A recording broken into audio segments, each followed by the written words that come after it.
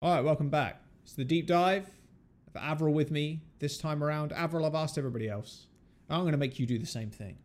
I want you to just describe yourself, if given the chance. Act like this is a resume for your first job. I'll probably describe myself in nicer ways, and I was gonna be pretty direct about it. I think that's one thing I am. I'm pretty direct. I'm a pretty analytical guy, which is why I do what I do. Um, and I guess that's just like I'm someone that has always had a strong interest in broadcast kind of stuff.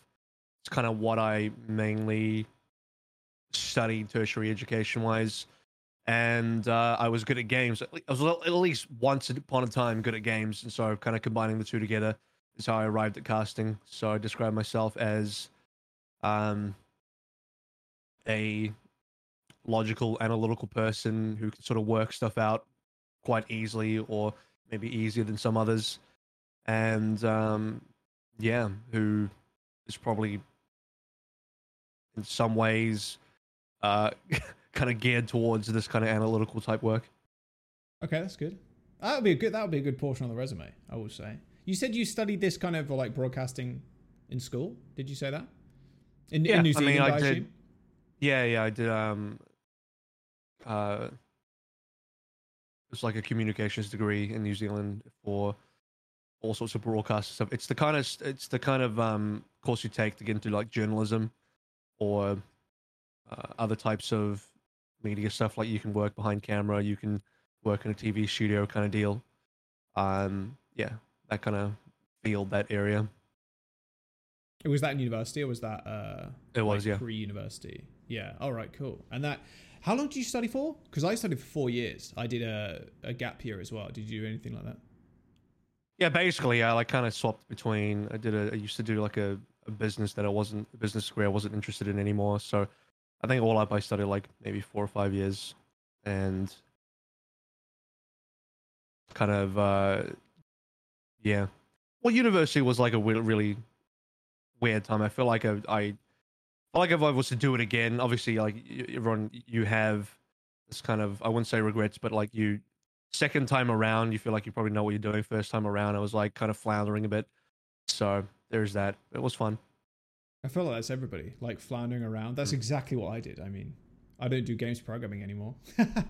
I failed my, well, I didn't fail my gap year, but I did a placement year with my own company and fucked that up. So I think that's every. What would you do second time around then? Would you do the same thing, like communications kind of deal? Or would you do some? I just probably actually, I say second time around, I'm at the position where I wouldn't want, hypothetically, if I was to redo it and I was still like 19, it would just be more about the level of focus and motivation. But I actually wouldn't even go back to uni. I've thought about it a lot. It's like, if all this went under, would I go back to Yeah. studying? I was like, probably not. I think I'm way past that now, and there's other things to be focused on. I mean, there's a whole debate on how much X or Y people really need university or need like this kind of institutional education. It really depends on what you want to do. There's just so many people I know who get out of it and don't even end up using their degrees and just completely do other things. That would have been me anyway. I don't think I would have really gone into esports had I gone deeper down that pathway. Whereas like this is more of what I want to do out of passion. So yeah. Feels like, well, nowadays there might be even esports degrees. People taking degrees in esports, which would be, Please don't. That's sus crazy. would that be? Do you remember the this was what, a couple of years ago now? Was it the certification of esports? Did you ever see that?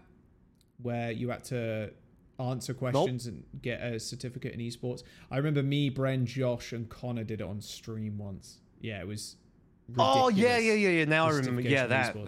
that Yeah, I can't even remember what that was all about. But it's any sort gone of that now. kind of stuff, I thank God, because yeah, any of that kind of stuff, I just think is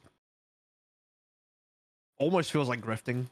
I think it's Oh, complete trash. 100%. Like what is it even there for? Like can't learn something that will actually not help you at all. I mean, in some ways it might help you if you have like zero clue about esports, but I don't know. It all feels like grifting. I saw someone I think it probably was on Twitter because it's usually where I see stuff. Um, get your news from Twitter, people, reliable source. Uh, someone's like got my esports course approved or something. I think it might have been for like a university type deal. And I was like, oh, on one hand, I was like, great, good for you. On the other hand, I'm like, oh no, what is this going to be like?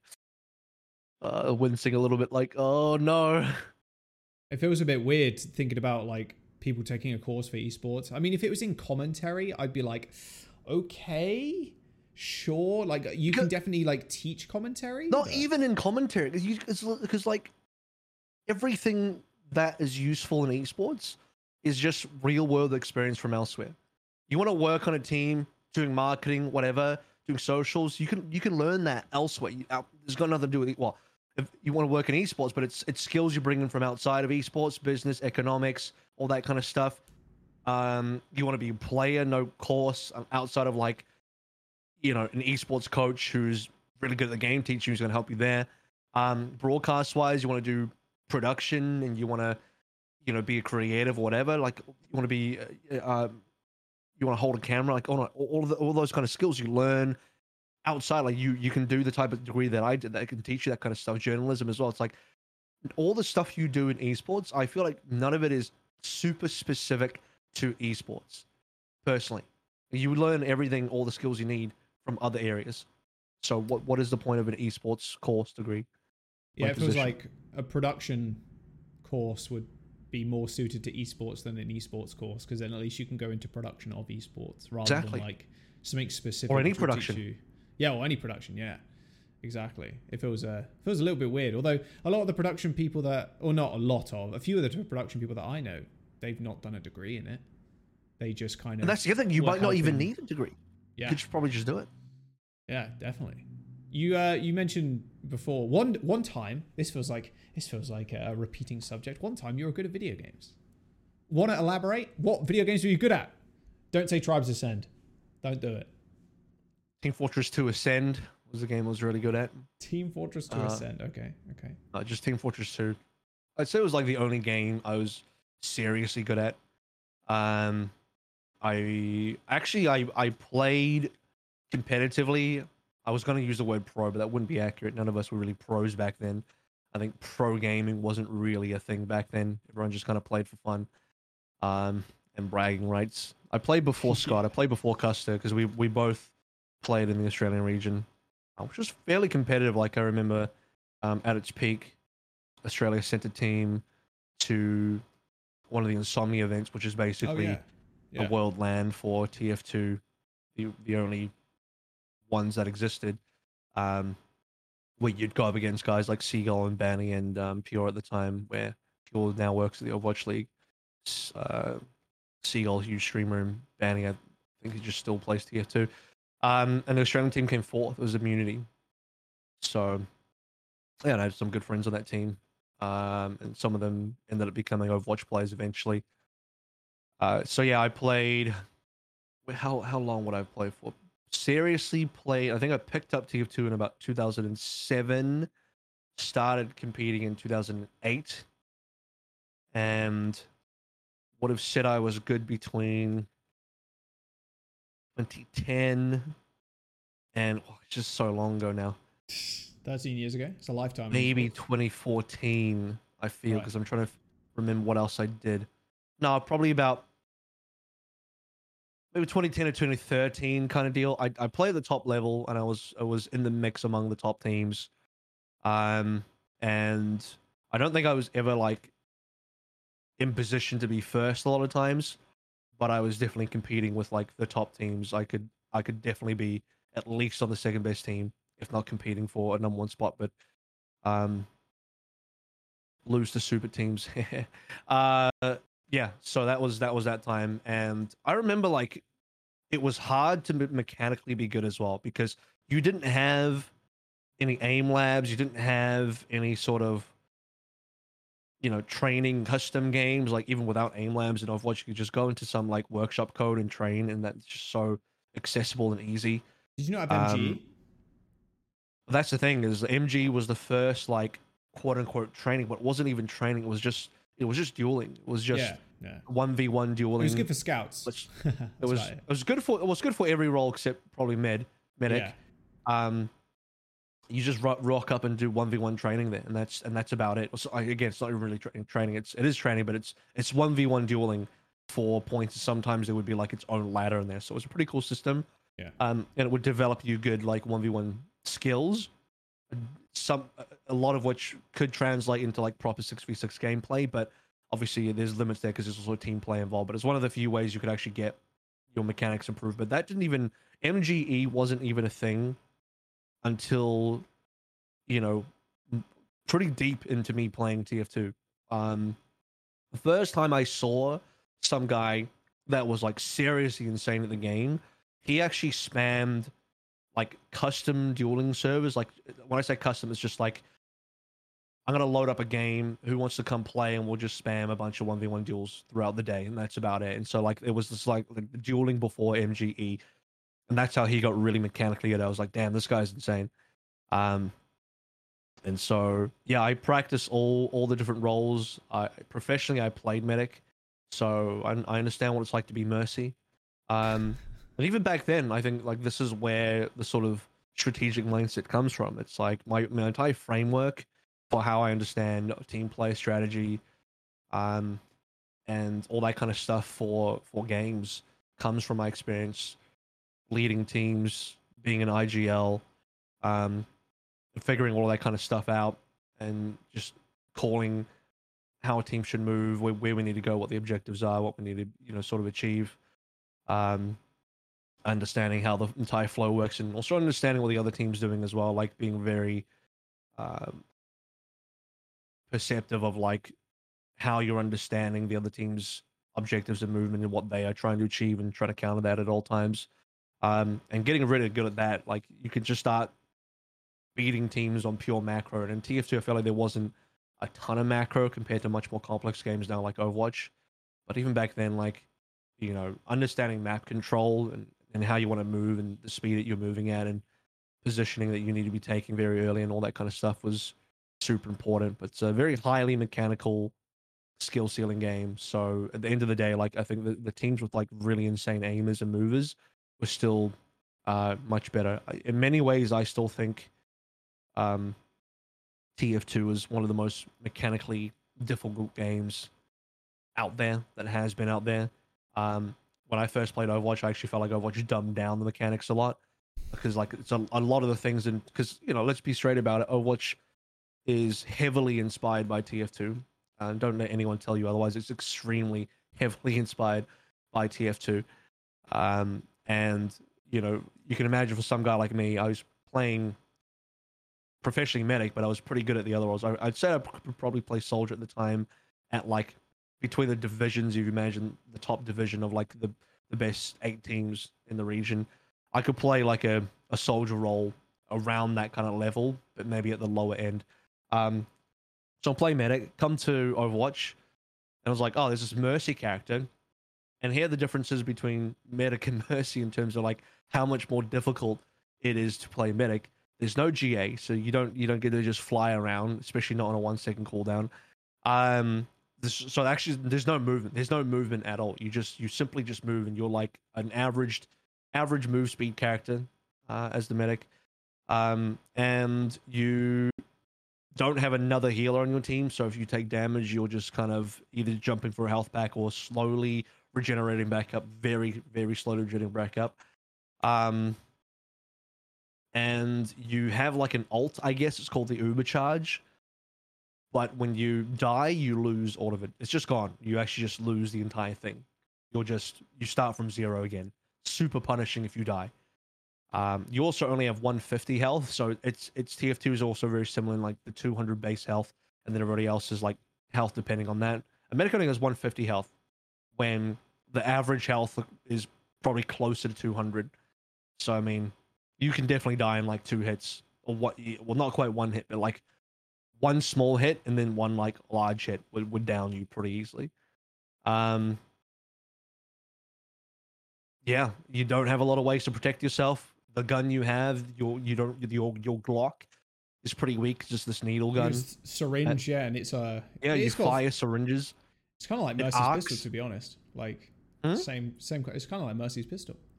I think Mercy's pistol's way easier because this syringe shooter Syringe is like sucked. it like arcs, right? It's got this Yeah. arc on it, and it fires pretty quickly, but it's just super inaccurate. Like it goes everywhere. Like Yeah. to try and actually, because you have to lead targets on. It's got, because of the way the projectile works, you can't just aim somebody and hit them. You like, if they're moving, and they're moving in this game because it's an arena shooter. They're 80 spamming you, or they're like crouching, they're moving, and they're jumping. You're not going to hit people because the syringe projectiles just don't have the speed to hit these targets. I don't know. I think Glock is, and they buff the Glock as well. So the point is like just about everything about the medic is way harder than Mercy. So I come over to Overwatch, I'm like, wow, they've made this character insane. And like the difference between the sniper and Widowmaker. Okay, again, I understand Overwatch is a completely different game, but it's just funny. Like when I try and like, even this is maybe not a fair comparison, but like do this 1-to-1.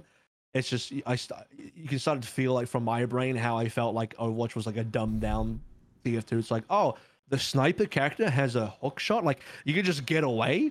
A sniper in TF2, you just die. Like what? Someone sneaks up to you. You have to fight them 1v1 and you die. Yeah. Some scout runs up to you. GG. You're gone.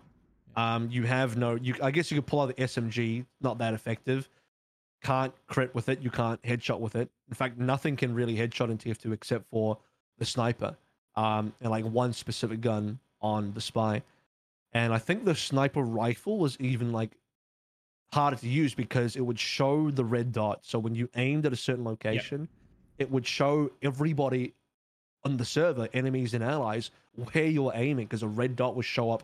Like, let's say you're aiming on a door. There's a dot on the door. You can see this dot on the door. So people know your LOS. So yeah, just a hard game to play, I think.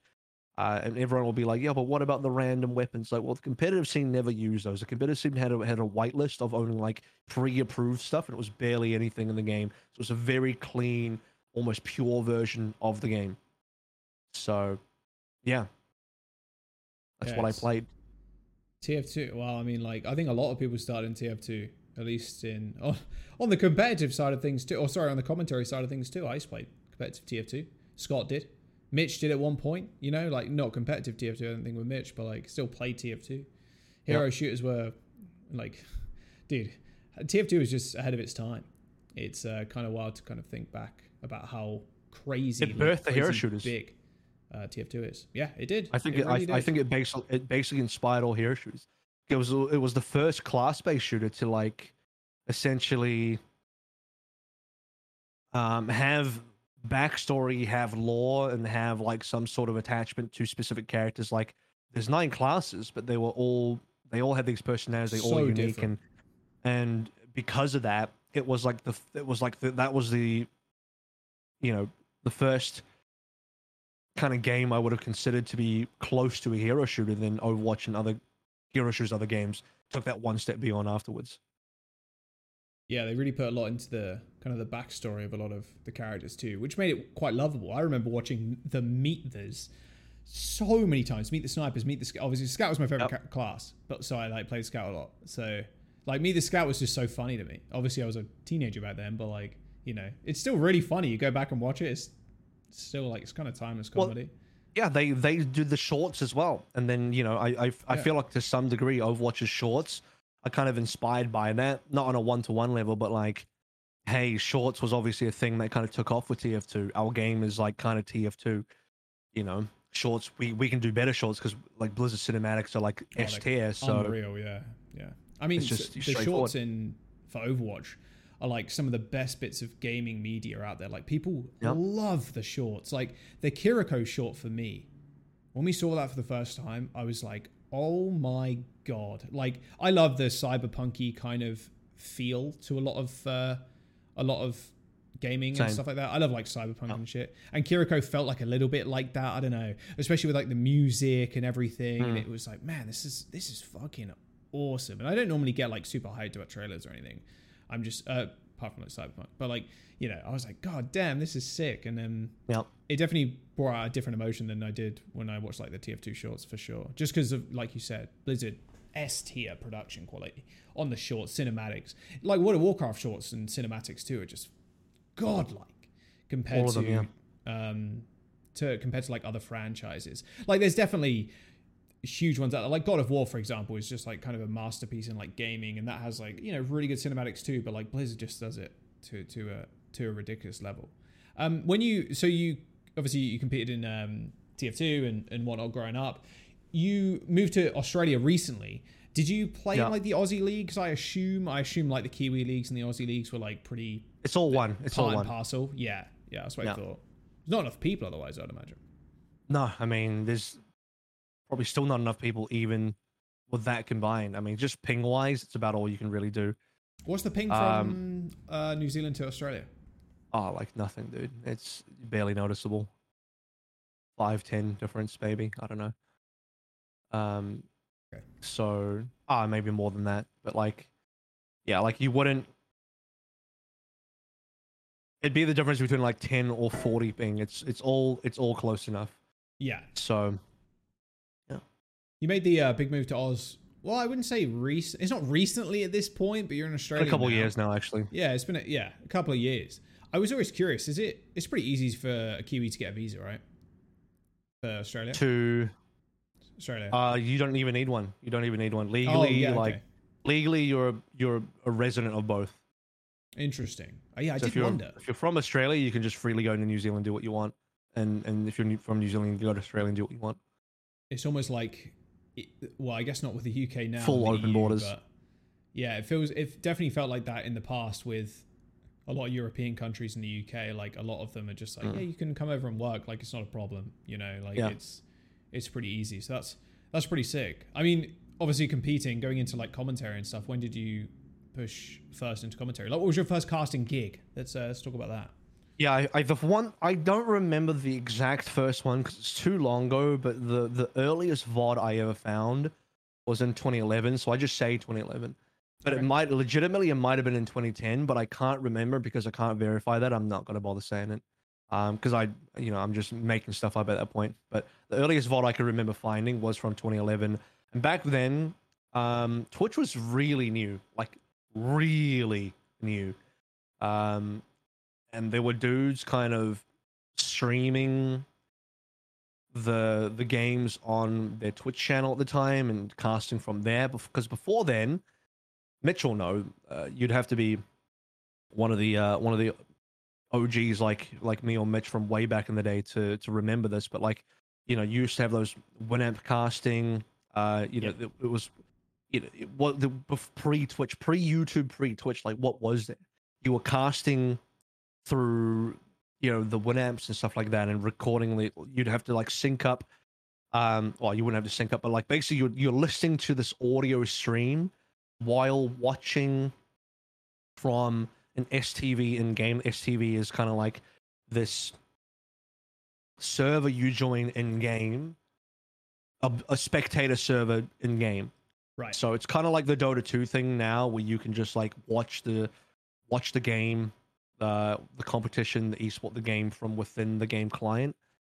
So back in TF2 days, I'm pretty sure you could do this in Counter-Strike as well. There'd be a thing called STV, where basically in the lobby there would be the spectator, which I think you have to excuse my memory of the technology here. It was basically like a bot that joined the lobby, and then through the bot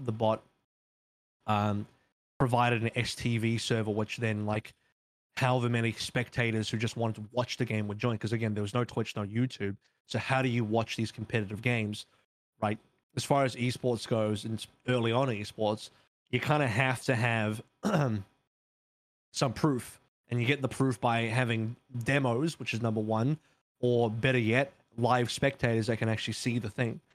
Because otherwise, it's just like, there's competition, but the competition is just like all word of mouth, who beat who. You listen to the casting, which is an audio stream only. You'd go into the STV and you'd watch, and that's it. And that's how esports was back then. Was that your first casting gig then, doing the TF2? Oh yeah. And it was like 2011. This guy's Twitch channel, and I was basically, because I was still playing, competing at the time, and the guy asked me, because he already knew me. I guess we were friends, and there's like, obviously you're a good player, you know something about the game. Do you want to come and cast with me because he was just kind of solo casting. There weren't any sort of like organized ways to cast. Everyone's just kind of stabbing in the dark and figuring it out. This guy was solo casting. He asked me to just join him and see how it goes. So I did, and I think Mitch will say this as well. It's like back then when you're just a player, your casting is just trash talking the other players. Like I'm kind of talking about the game. Now. What do you mean? I'm kind of talking. I guess no, but like trash talking the other players from the perspective of a player. Do you know what I mean? Like that kind of style. It's like bringing the in-game, all chat into a broadcast almost kind of deal. Yeah, for sure. So yeah, there was a bunch of that kind of stuff going on, and pretty basics. I obviously not good casting. Hopefully that footage of me will never be found because it's obviously it's just awful. Yeah. You know, I cringe listening to stuff like that. Like I think anybody who's a caster, you listen to your super early stuff and you just cringe. It's just like, oh my god. Do you ever get the feeling you're still the same? I always find that I'm like, have I improved ever? Like, am I just the same as I was like 6 years ago? I've definitely improved. Yeah. Considering how I go back and I'm like, oh, yes, I have. Holy moly. Right, even stuff from like 3-4 years ago, I feel like is much worse than stuff I'm doing, last year that I will be doing this year, hopefully. It's gradual improvement, right? And that's the thing you don't see is the gradual improvement. And compare that to like drastic improvement, like, oh my God, like straight from, you can't be a shitter and then straight to like God mode, like you have to gradually improve, but you personally don't see that. Like other people will from like, oh, I watched you 2 years ago and now I'm watching you now. You're like way better, see it, etc. You see it if you watch an old VOD of yourself, you're like, ooh, made a lot of mistakes on that one, rough. or you're just like, that's a bit rough. That doesn't sound that good. Then you'll notice it. But I didn't. But that's the first cast. But I wouldn't say that's when I started casting. That makes sense. Like I didn't start like properly casting. So that was just the first. That's a question then. So when was your first paid gig and what was it? Paid gig was in 2016. Right. But I did stuff before then. Like I eventually, because Dota 2 came out, that was my first game I quote unquote took seriously in terms of casting, where I was like, I might do casting for this game instead of playing, because I actually wanted to play first. And I was like reasonable. I was good. I wasn't like elite. I was definitely not as good as I was in TF2 in Dota. Sure. That's for sure. But also I kind of got annoyed with Dota eventually. I don't even think it was ranked at the first, because I was seriously playing during like the beta and during like the TI1 sort of era before even TI2. And I remember the reason I swapped, I actually swapped over to Dota because I was a disgruntled TF2 player. I didn't even swap because like, oh, I love Dota, I love MOBAs. That wasn't even the reason. The reason was because Valve did not support TF2 competitively. And it was just like a jokey, casual game. The game only got more casual as the years went on. Sound like a familiar game, Jules? We'll get into that later. And it was just got such little competitive support from the developer. I mean, Valve classically don't give a flying fuck about their games. To some degree, I gotta give them a little bit of credit here. But yeah, TF2 was just never, and I remember at the time, like the TF2 people spoke to like Robin Walker and stuff like that. They were in communication with the devs and talking about what kind of dev support there could be. Could there be esports, because this could take off, and it was a fairly popular game, and it just never really went anywhere.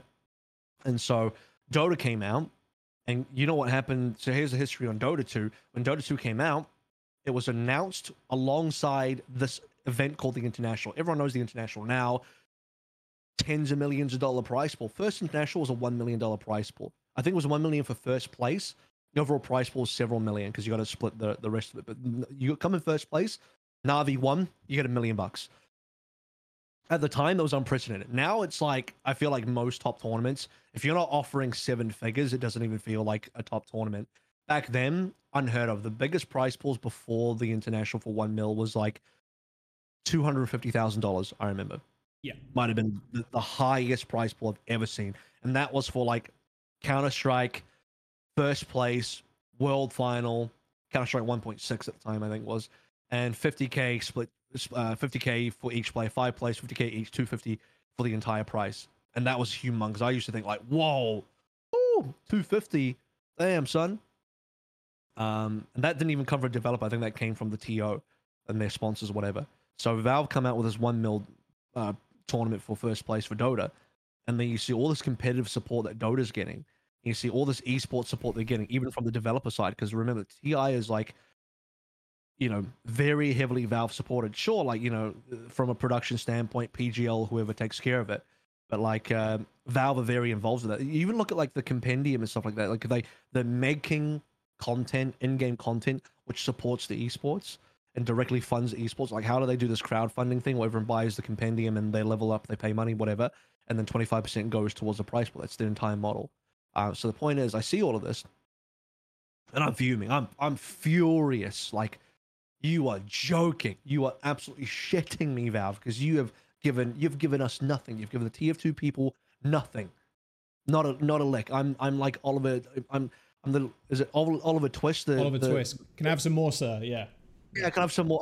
I'm like, it's Christmas. It's Christmas, and I'm on the outside, cold.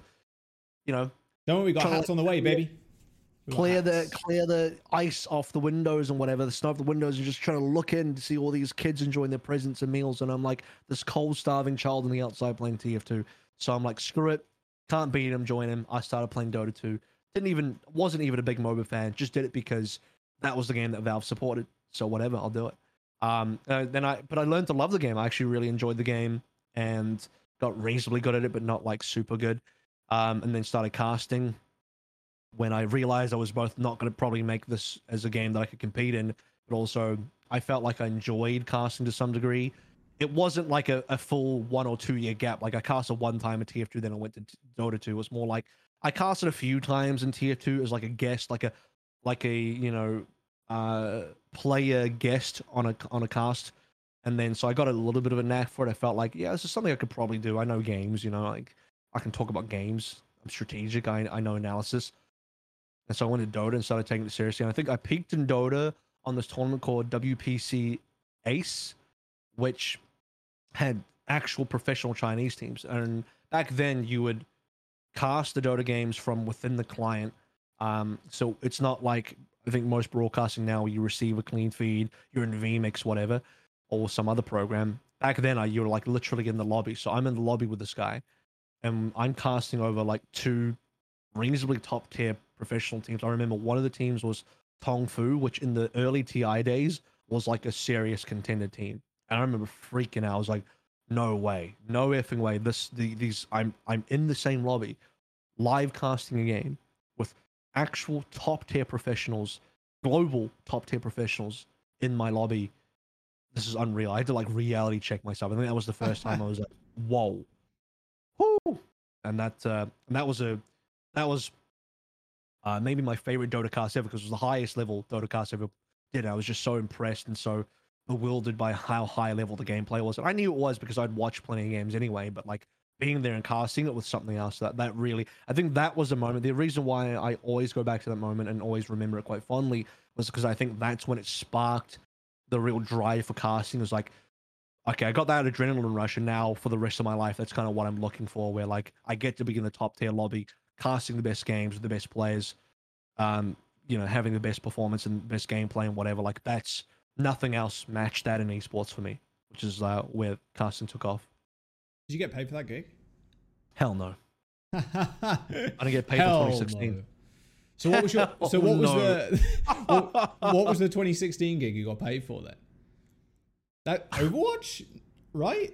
So in May of 2016, Overwatch came out. A well-known game that we all well-known game. Overwatch came out. And so in 2016, I got paid to do a Call of Duty broadcast, not an Overwatch broadcast. Oh, wait, what COD was in 2016? Was that Advanced Warfare? Oh, Infinite Warfare. Yeah, November, Infinite Warfare. I chose the right COD, right? In hindsight, I think most people would agree it's actually a fine. No. I think in hindsight, it probably is okay, but I did not like the war. It was fine. Bro. It was fine. I think it came out, but the problem is it came out at a time where people were sick of the advanced aerial movement kind of stuff, people were sick of jetpacks. That was a problem. But like fundamentally in a vacuum, I think it's a fine game. The game is fine. Like it's a good game in a vacuum. Because Advanced Warfare was the first one, I'm pretty sure, that had the jetpacks and stuff. And they also had the Black Ops. No, Black Ops 3. Yeah, No, you're right. You're right. No, you were right. I was trying to think maybe Black Ops 2 had it. Selling that game. No, Black Ops 2 did not have it because I played that game. Okay. I was like top rated in Black Ops 2. Like on ladder at least. I was like masters on ladder. On 360. And that was like my favorite game of all time, like competitively. Or like one of my favorite games. I think a lot of people say Black Ops 3 is one of, if not the best COD. Certainly competitively, Black Ops 3. Which is crazy. It actually was tight. I remember really? Because I gave up off of Ghosts, bro. I played COD Ghosts. I was like, this game is the worst game they've ever released. Like that game sucked. The hit rate sucked. The lag, or not the lag, or like I guess it counts on a hit rate. It blew. You get killed around a corner so many times. Like the way, dude. There was obviously there's normally like one gun that's super OP, but coming from Black Ops 2, which had a few good guns, like you'd play the burst rifle. I'm gonna forget the names. I need to ask Matthew Morello, who played in Black Ops 2. But you got the burst rifle, which was really good. You had the Scorpion, the SMG, and then you'd run like AR SMG. You could run sniper if you really wanted to on ladder, but yeah, on Ghost just blew, dude. What a shit game. That was the first Call of Duty that I did not buy, that my friends basically told me not to get. They're like, don't bother, waste of time. Because I didn't get. So, okay, I also did not get COD 1, 2, or 3. But from COD 4 onwards, I got all the COD games. COD 4 was like the base, you know what I mean? Like, that was the... I tried playing that competitively a little bit. That's actually where Uber comes from. That was his, like... Yeah, PC, Pro Mod, PC. I didn't play it until later on Pro Mod. I played on Xbox, mainly. Yeah. I got farmed. I was not good at COD Pro Mod. I got destroyed. I was like on a B team for like a I wasn't even on the A team. I was on the B team for a squad, and no, I just was not good enough. Sadly, not my type of game. Like the arena shooters was more my forte. Whereas like I hesitate to call it tactical shooter, but it's still way more tactical than an arena shooter. COD is like feels a bit more like a run and gun game. It's definitely not Counter-Strike, but you know. Yeah. So yeah, I did Advanced Warfare, not Advanced Warfare, Infinite Warfare. Right, and that was for who? ESL? No, that was for the New Zealand-based esports TO called Let's Play Live, who currently run the Valorant circuit in OCE. Oh wow, they're still going. That was their second ever event. Sick. That was their second ever event, and I remember. Do I even remember how much I got paid? I was going to ask you, what's the day rate on that? I'm very curious, dude. Unbelievably low, but like I mean, first gig, I right? can't even remember. I think I'm pretty sure like the invoice is there somewhere. Yeah, but safe to say at the time, for like a per hour rate, you're like, well, this beats flipping a burger. Do you know what I mean?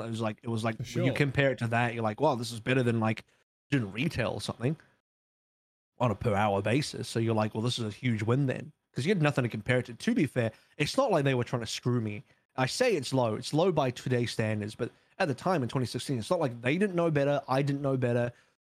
We just like, this seems fair. You know, these are people getting to esports from outside of esports, non-endemics, right? It's also not like League of Legends, you know? So the game didn't matter. That part didn't even enter the equation. It was simply like, you're doing a job. What is it worth per hour? Yeah. Blah, blah, blah.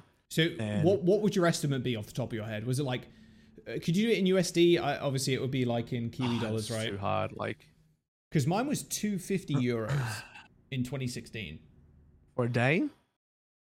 For like, yeah, it was like 2 BO3s or something.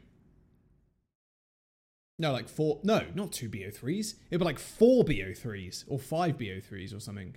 Yeah, of like, this is a mobile game though, Mobile Legends, which isn't might be renamed, but the game itself is gone. The game I casted is gone. You actually got me looking through. I got you hunting. I'm going hunting at the moment. Yeah, I can't imagine it was, like you said, it wasn't near like $1,000 or anything, right? Like you're not getting a lot of money. If I had to guess, it's probably the same as me, like probably like $200, right? It was $400 for a week. Ooh. But I'm trying to remember how many week. But I'm trying to remember how many broadcasts I did in that week. So it was 400 per week for 7 weeks. How many? Which is not a bad season. But I'm trying to remember how many broadcasts I do per week. Was it 2 or 3 days? I really can't remember. Okay, we'll take the baseline then. We'll say my mind goes to $150 a day, or like $200 a day. Then what? Kiwi dollars, right? Yeah. I mean, you can convert it over, but in terms of like local currency cost of living, it's you can just imagine it's roughly similar. I mean, it's obviously sounds way less if you convert it over to US, but for sure, I'm not paying US money to live in New Zealand either, so yeah. So it's roughly about 200 a broadcast, roughly. Okay. Yeah, that's fair. I mean, for your first gig, it being like a COD game too, right? I think that seems pretty reasonable. It's not too far out there, especially for the time as well. Funny story. That bad. So obviously here's a funny story about the people I worked with in terms of like how boomerish they were, and I don't mean that as a slight against them. It's just for the sake of the funny story, but it's like obviously I got to play the game. The game was just coming out, so they wanted to do Black Ops 3, by the way, and I said no, you don't want to do Black Ops 3, which sounds stupid to people because Black Ops 3 was a better game, but hindsight 2020. The reason you don't want to do it is because the new game's about to come out. If you want to do Call of Duty, you want to do the new game. Yeah. Because the timing of the tournament, the timing of this league, whatever, the 7-week thing they're doing, was going to be post-launch of the new game. Or I think it was close enough to post-launch. I was like, it was close enough to the post-launch. I was like, well, you might as well do it post-launch with the new game. So I convinced them to do it on the new game, assuming it'd be a really good Call of Duty. Who I still think it was a fine Call of Duty. And so we did that. And obviously, because it's new, I'm like, well, can I get a copy of the game? Can you guys get me a copy of the game as part of like, the expense of the whole thing? And they're like, all right, sure. And so they go through their supply or whatever chain they have, and they get me a copy of the game. And I'm like, don't bother giving me the physical. You don't need to give me the physical copy. I just need the code. So I just need like the code I can put into Steam, right? So you look at I told them where to look to find the code and just send me that. And they're like, so how are you going to install the game then? I'm like, well, I'm going to download it. And they're like, well, isn't that going to take you forever? I'm like, no, I can do that in like an hour. And they're like, they blew their minds. Because these are older dudes. These are older dudes and they're like 40 pluses, whatever. And the idea of like downloading an entire game through the internet blew their minds. Like they were just bewildered. Like, what do you mean you don't need the disc? What do you mean you're not going to install this? Like what? Like they couldn't get around that. And I had pretty fast internet at the time, for standards back in those days. And yeah, they just didn't understand it all. I just thought it was funny. Their minds are like how they download a game. Technology, how they thought technology and the internet worked is just so far behind. We've been downloading games forever. Like, what do you mean? What's going on? I actually did play-by-play for that, by the way. For Call of Duty, I did play-by-play. Not even. I did. It was bad. Not even color? It was bad. Oh yeah, I imagine. Well, like, come on, like. Your first paid gig is it's like a COD game. Like, come on, it's not gonna be good. I look back at my Mobile Legends stuff and I'm like, what the hell was I saying? Like, I knew the game and like I knew the characters in the game, I knew the abilities and stuff, but like, I didn't like, dude, I didn't know how to play with play. Are you serious? I just got told you're gonna play with play. I'm like, okay, sounds good. I like to be that guy. I want to be dope. Well, I wasn't originally gonna play by play, but then I ended up doing play by play. Here's another fun fact. I was already casting with Pixie at the time doing Hearthstone. He was gonna be my play player. I was gonna do the color, but then he had a falling out with the TO, and he basically got booted off the broadcast. Pixie did. What? So the Hearthstone one? No, the Call of Duty broadcast. We were both supposed to be on it. Because he had worked on the League of Legends one prior, and I did the second one, which is the Call of Duty one, because I was the FPS guy. But he was meant to be a play-by-play. He got removed from broadcast because they had a falling out, and I ended up being the play-by-play, and they got another guy to pair with me. But because he was very inexperienced at casting, it was like, well, he can't be the play-by-play. That wouldn't make sense. So he ended up being the color. And so that's how it went down. So it wasn't even like, oh yeah, I'm gonna come in, I'm gonna be Mr. Playboy. It wasn't even really my choice. It's just how it ended up being. That's ridiculous. I mean, that's fair. I mean, to be fair, back then, even with me, it's just like, well, I'm lucky, I guess I had like a permanent color caster to cast with always, regardless of the game. They'd always color and I'd always play by play, so I'm kind of lucky. But you just kind of filled the shoes of whatever was kind of needed at that point. It wasn't like, I'm just going to do this, like, to be fair, in my first League of Legends broadcasts, I'm doing both color. Well, that's what I fucking do now, to be fair, like play-by-play and color in Overwatch, because I just like talking about the game, right? But like, I definitely did color as well as like play-by-play. I'm sorry, you're saying you're a hyperflex?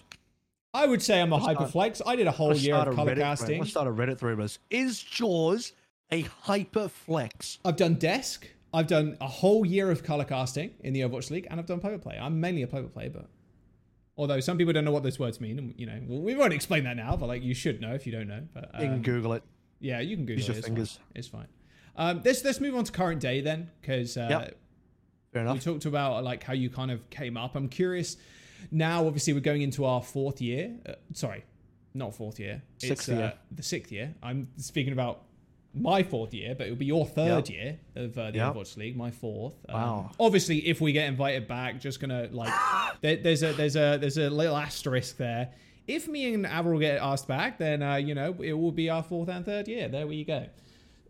Obviously, the China situation went down recently. Like, I honestly just want your thoughts on that, because the China situation is ridiculous.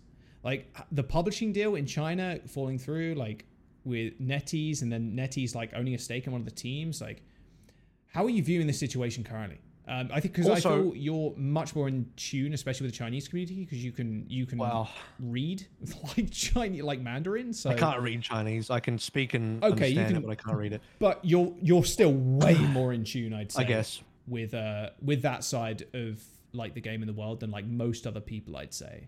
What was the date? What was the date on the thing again? Because it should be now, right? Because we're mid-January, and I think the end of the publishing is around now. Is that correct? I can't remember. I'd have to check. So, yeah, it should be happening pretty soon. I mean, what we do know.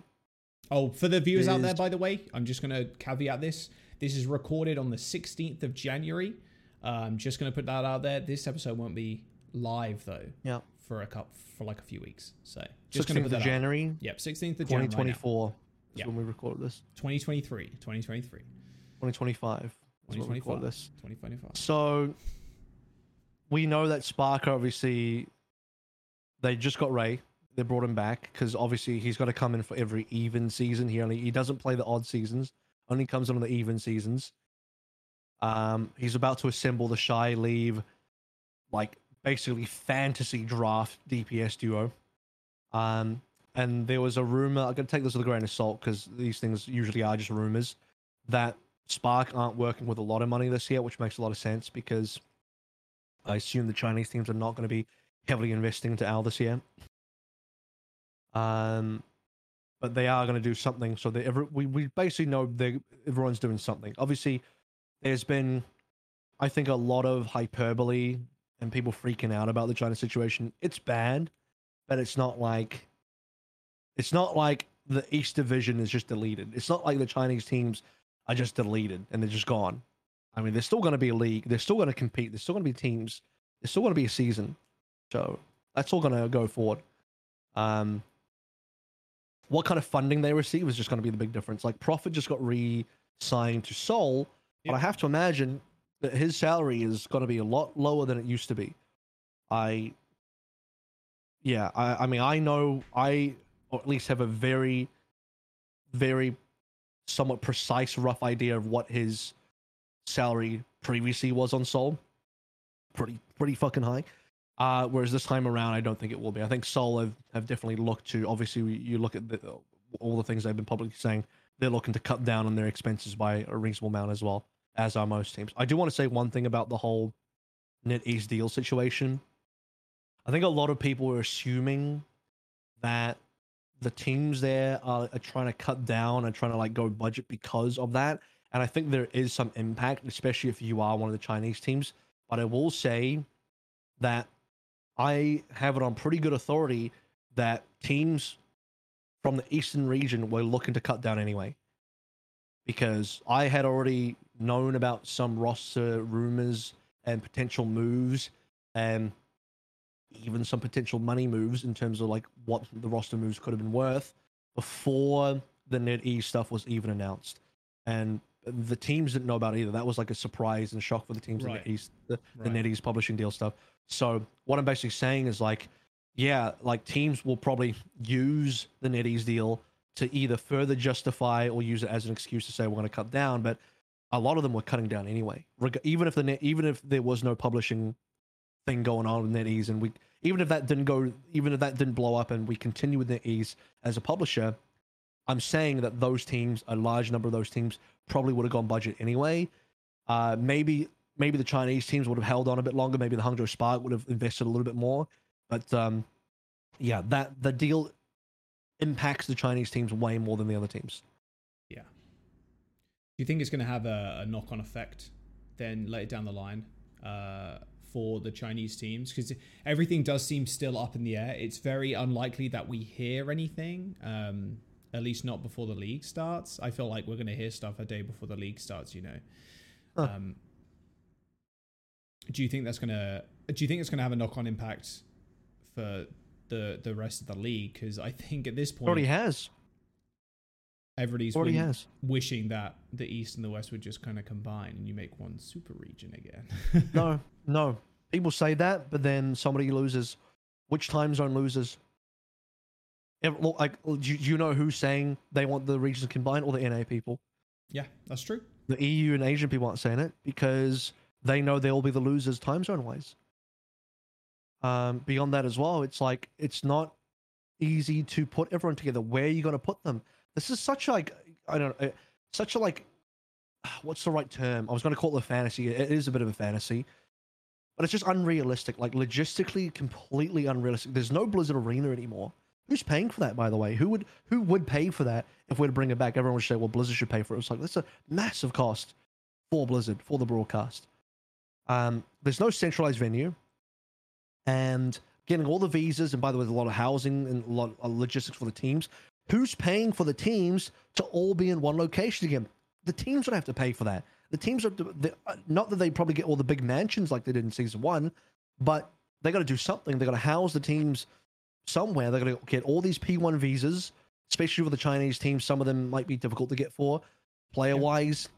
Okay, COVID is mostly like a forgotten thing now, especially in the US.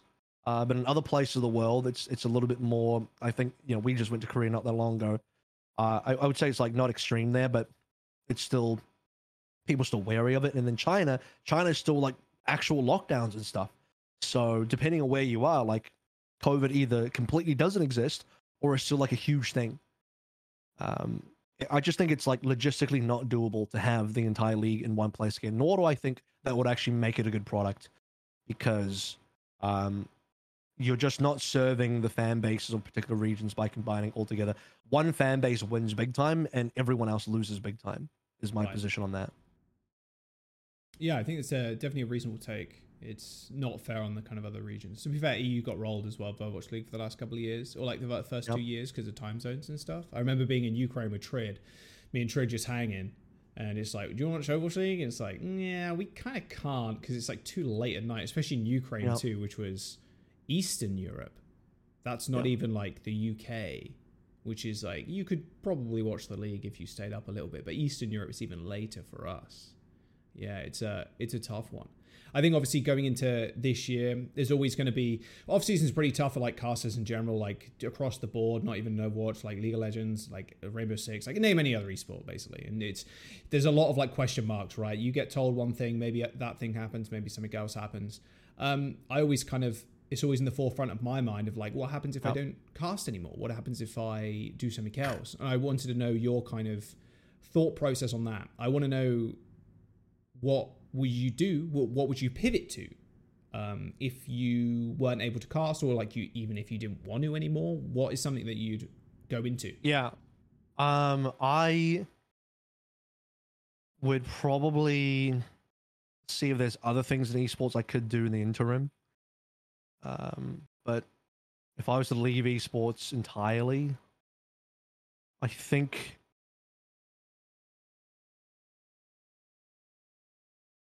there's a bit of a far-fetched dream I have of like, I don't know, getting into my own business and starting something up and just kind of like trying to be a bit of an entrepreneur about it. I just think like the one thing, and that's why like even now it's something I think about while in esports, because the one thing that I have as a benefit now is that as a caster, if you're working on at least like a good broadcast, you can get paid a full-time salary while only working about 6 months out of the year. So you have a lot of free time. Ideally, we work more than 6 months out of the year because like that's just way too long of an off season. So we'd like the off season to be shorter, but because there's so much time, you know, you got to figure out some stuff to do in the time. I could pick up more casting. I think I'm at the stage where I don't know if I necessarily want to heavily move into other games. I'll never say never. Like, it's always on the table, but like, yeah, I think for me, I'm in the position where I'd rather explore other potential revenue streams and other ways to, you know, find an income outside of esports, because the one way to protect yourself from esports is to, or to be safe from having an income outside of esports. For example, I think you remember Desachu, who now does R6. Yeah, it was still. That guy's got it figured out. I think he's living the dream, because what he's basically doing is he has his own company. He obviously has, you know, plenty of money coming in from outside of esports. He doesn't have to worry about whether he has a job every year because he's fine. He could leave. And he could literally leave esports and still be extremely well off. Yeah. You can just do esports for fun. I mean, I think that's the real dream. You actually have enough money coming in from other sources outside of esports. Yeah. And then you can just do esports for fun, where you get to have all the great stuff that comes along with working on a tier 1 broadcast while not having to worry about your livelihood every single year. Imagine taking away all the stress about worrying about your livelihood. How much better, more comfortable would your life be? Like way, way, way better, right? So that's the position that I think unfortunately we all got to be in, because as much as I love esports, the biggest problem I have, and that I think everyone else has, preaching to the choir here, is that it's just super unstable. And that's something, you know, we all have to, it's a bitter pill we have to swallow. I mean, when you look at the LCS being, you know, basically downgraded and downsized, budgets being cut, people being let go, like, damn, dude, like, that was a flagship broadcast in the esports industry. If LCS can get plundered, nobody's safe. Nothing's safe, right? I mean, for context, a few years back, I will add, the LCS moved to a weekday slot rather than a weekend, which it kind of always was, to make room for Valorant, is what is happening. At least that's all they've kind of tweeted out, and they've said. A weekday day spot as well. Yeah, it will broadcast while people are at work and at school. Yeah. Reminds me of Overwatch League in like Thursday and Fridays, you know, when we did 4-day And while weeks. that's happening, while it's broadcasting on a weekday, like that, people think, well, what's wrong with that? It's like, first of all, you're definitely, your viewership's going to go way down. Viewership else for the LCS has already been a problem, especially in the last 2 years.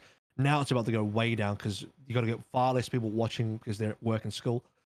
Beyond that as well, they're just downsizing the whole broadcast, the whole league. All, like we've talked about, salaries being market corrected for LCS is probably a good thing, because those teams can't afford. You hear the rumors about the $1 million salaries. You're like, Jesus Christ. There's no way. No team in any esports should be paying $1 million for a player. I know players are not going to like me for saying that, but be reasonable here.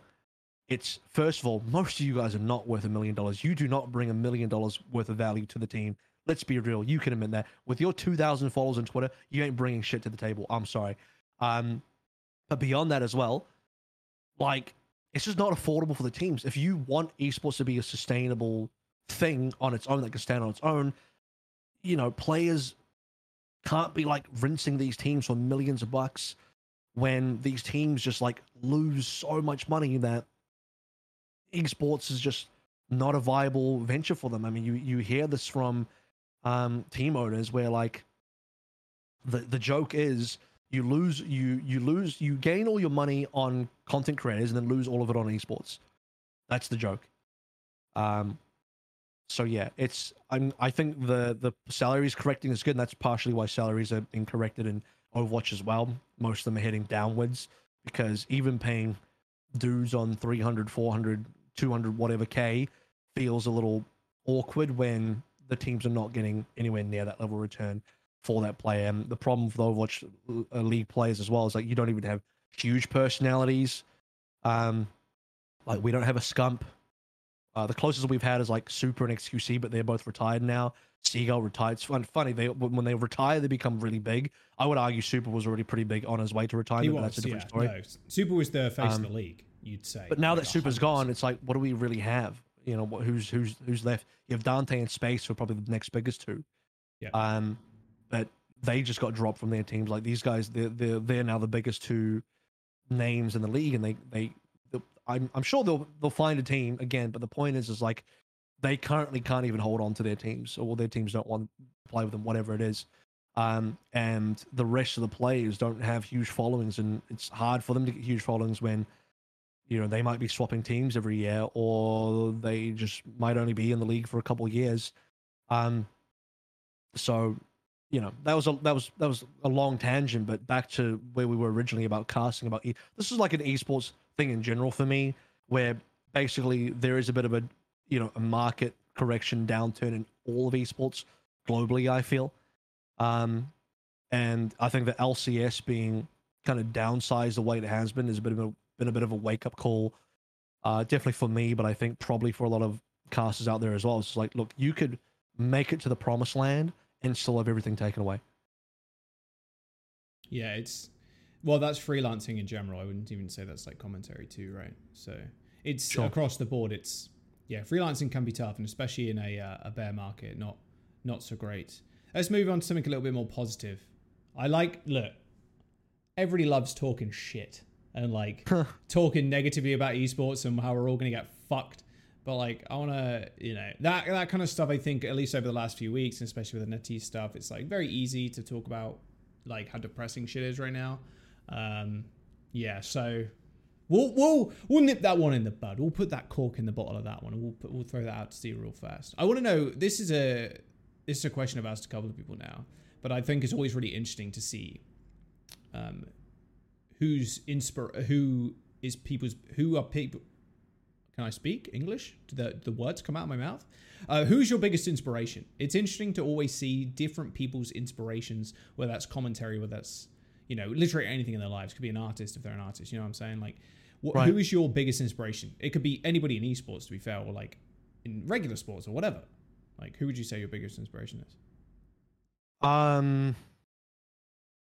I'd say the three casters that have had the biggest influence on me in terms of like,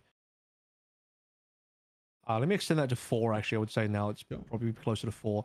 That have had the biggest inspiration on me in terms of like the level of quality that I aim to reach and deliver is in no particular order. It would be Papa Smithy, Deficio, Monte Cristo, and Henry G. Those four guys. Okay. That's my color caster Mount Rushmore currently. Wow. Yeah, that is a stacked list of like veteran talent, color talent, color casting talent. Wow. So when I was coming through, those are kind of the guys I was looking at. Like, okay, well, what kind of qualities do they have? What are they bringing to the broadcast? What kind of things are they saying? Why are they saying them? Yeah. What are their styles and all that kind of stuff. And of that, I've had the pleasure of meeting both Monty and Papa, which is really cool. And what else would I have been inspired by? I mean, there's a lot of great play-by plays out there, but I would say that I hadn't as much look towards play-by-plays for direct inspiration because it's not really my role. Reasonable, yeah.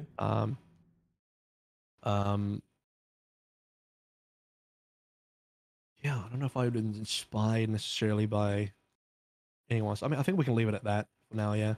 Yeah. I mean, that's pretty, like I said, that's a lot of veteran, like, color casting talent, like, a lot of people that kind of paved the way for color commentary. I mean, Monte Cristo, you love him or you hate him, like, he is a fantastic storyteller. Like, his color casting is extremely good. Papa Smithy as well is phenomenal. He's very chill too. I've hung out with Papa Smithy a couple of times. Like, he is nicest motherfucker around. Like, goddamn, he is yeah, it's insane how nice that man is. Seriously, I didn't know him personally, but when the first time I went to Korea, I met Seth. I remember the station and the exact exit I got out and saw Seth for the first time. That sounds really weird. It sounds like I'm in a relationship with Seth. Like I remember our first kiss. You know what I'm saying? Like, but I remember the exact kind of exact station, exact exit we got out, and me and him went for food, and Papa Smithy joined us, and I'm like, holy shit, it's Papa Smithy. You know, because for me at that point I was like, god damn, like I was a noob, like a complete like noob, and I'm like, holy shit. And it's very strange, you know, because you're like, I watch you all the fucking time, and you know, I'm no way near your level. But then, you know, it's something I said in a different deep dive. Everybody's just a person. So yeah, it is funny. It is funny how that works out. I think it's interesting that you actually picked a lot of people from different games too. A lot of different styles of color casting there. Yeah, I think that's important because like there's something to learn from all different people in terms of their backgrounds, their styles, and the games that they do, because the different games demand different things out of them as well. So, yeah, a really good mix there. And I would also say as well, like someone I didn't mention, but I probably should, because my first ever esports broadcast that I remember seeing was back in 2005. I still remember it, WCG 2005. Suntec Arena, Singapore. I watched online through I think I trolled through the Team Liquid forums back then. You had to get some streaming link in like 360p from some forum. Again, no YouTube. And it was StarCraft Brood War was the big game I was into at that stage. It was the first like esport that I ever watched and kind of brought me in. And if whoever knows the history, you'll know that the guy casting it back then was Tasteless. Yeah, he was the guy doing WCG for StarCraft, and that was, I think, his first broadcast as well. One of his first broadcasts was in that year doing the WCG stuff. He was a player, and he went from being a player to then jumping on a broadcast, and the rest is history. Then eventually went to Korea, paved the way, basically godfather of like doing English commentary in Korea. He was, I think, the first one there, basically. I think so. Yeah. And then everyone else came afterwards. I mean, I'll throw our Toasters in there as like a duos, and the Taste Toasters duo is iconic. But for me, like, I think one of the first voices I ever heard in esports was Tasteless, and he really did pave the way for a lot of esports. That feeling that you would describe about meeting Papa Smithy, I think that's kind of how I felt when I first met Tasteless. We were in the RGB bar, and he walks in. I'm like, holy shit, that's Tasteless. Yeah. I remember telling Seth I really wanted to meet him. Dude, I love that man. He is so funny. Dude, Tasteless is just... He's different, man. He is just such a funny motherfucker. Like, god damn. Yeah. Never forgets her face either. Never forgets. I think that was the only time. I think it was the only time I've been like, that was maybe like the second time I was like seriously starstruck. The first time was 2017 Santa Monica World Cup stage. I was on the committee for Team New Zealand, where we got smashed by Jake's team there for Team USA. He wasn't the one I was starstruck by. Jake's cool, but he's just a guy. That cool. No, I was starstruck by not by ZP, by Monty and Doa, because I'd also followed them for quite a while, you know, from the LCK stuff, champions back whenever as well. So they were iconic to me. And I kept the flowing dialogue afterwards as well, where Doa specifically gave me a lot of help. Like, seriously, like that guy, I've said this to him multiple times, and I think I've probably said this publicly at least a couple times as well, but like he is one of the dudes that has had like a major impact on my career, to the point where like if I didn't meet him and I didn't continue a dialogue with him and get feedback from him and get help from him, I don't know that I'd be here, at least in the position I am today. So I do seriously owe like so much to Doa personally. Yeah, mad props. Yeah, it feels like everybody's got that one or two people, you know, that have impacted them a lot. And that's interesting that you picked Doa. That's pretty awesome.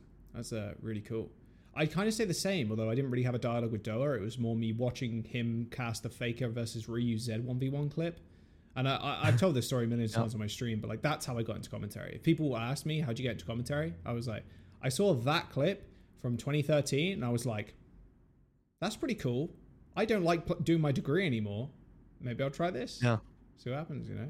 That's still one of the most iconic plays and calls of esports history. It is. It really is. It's insane. That clip will go down in esports history. Even the the Evo, the Ryu one, the Ryu clip too. Oh man, dude, I forgot his. I feel so bad. What is it? Evo moment is a number, but he parries the entire 37? combo. Yeah, I think Evo moment 37. Yeah, up there with clips in like esports history for sure. But because there's no casting behind it, it doesn't have the extra thing added on. So I think for like a clip of like gameplay, it's like straight up there. That Evo moment had casting on it.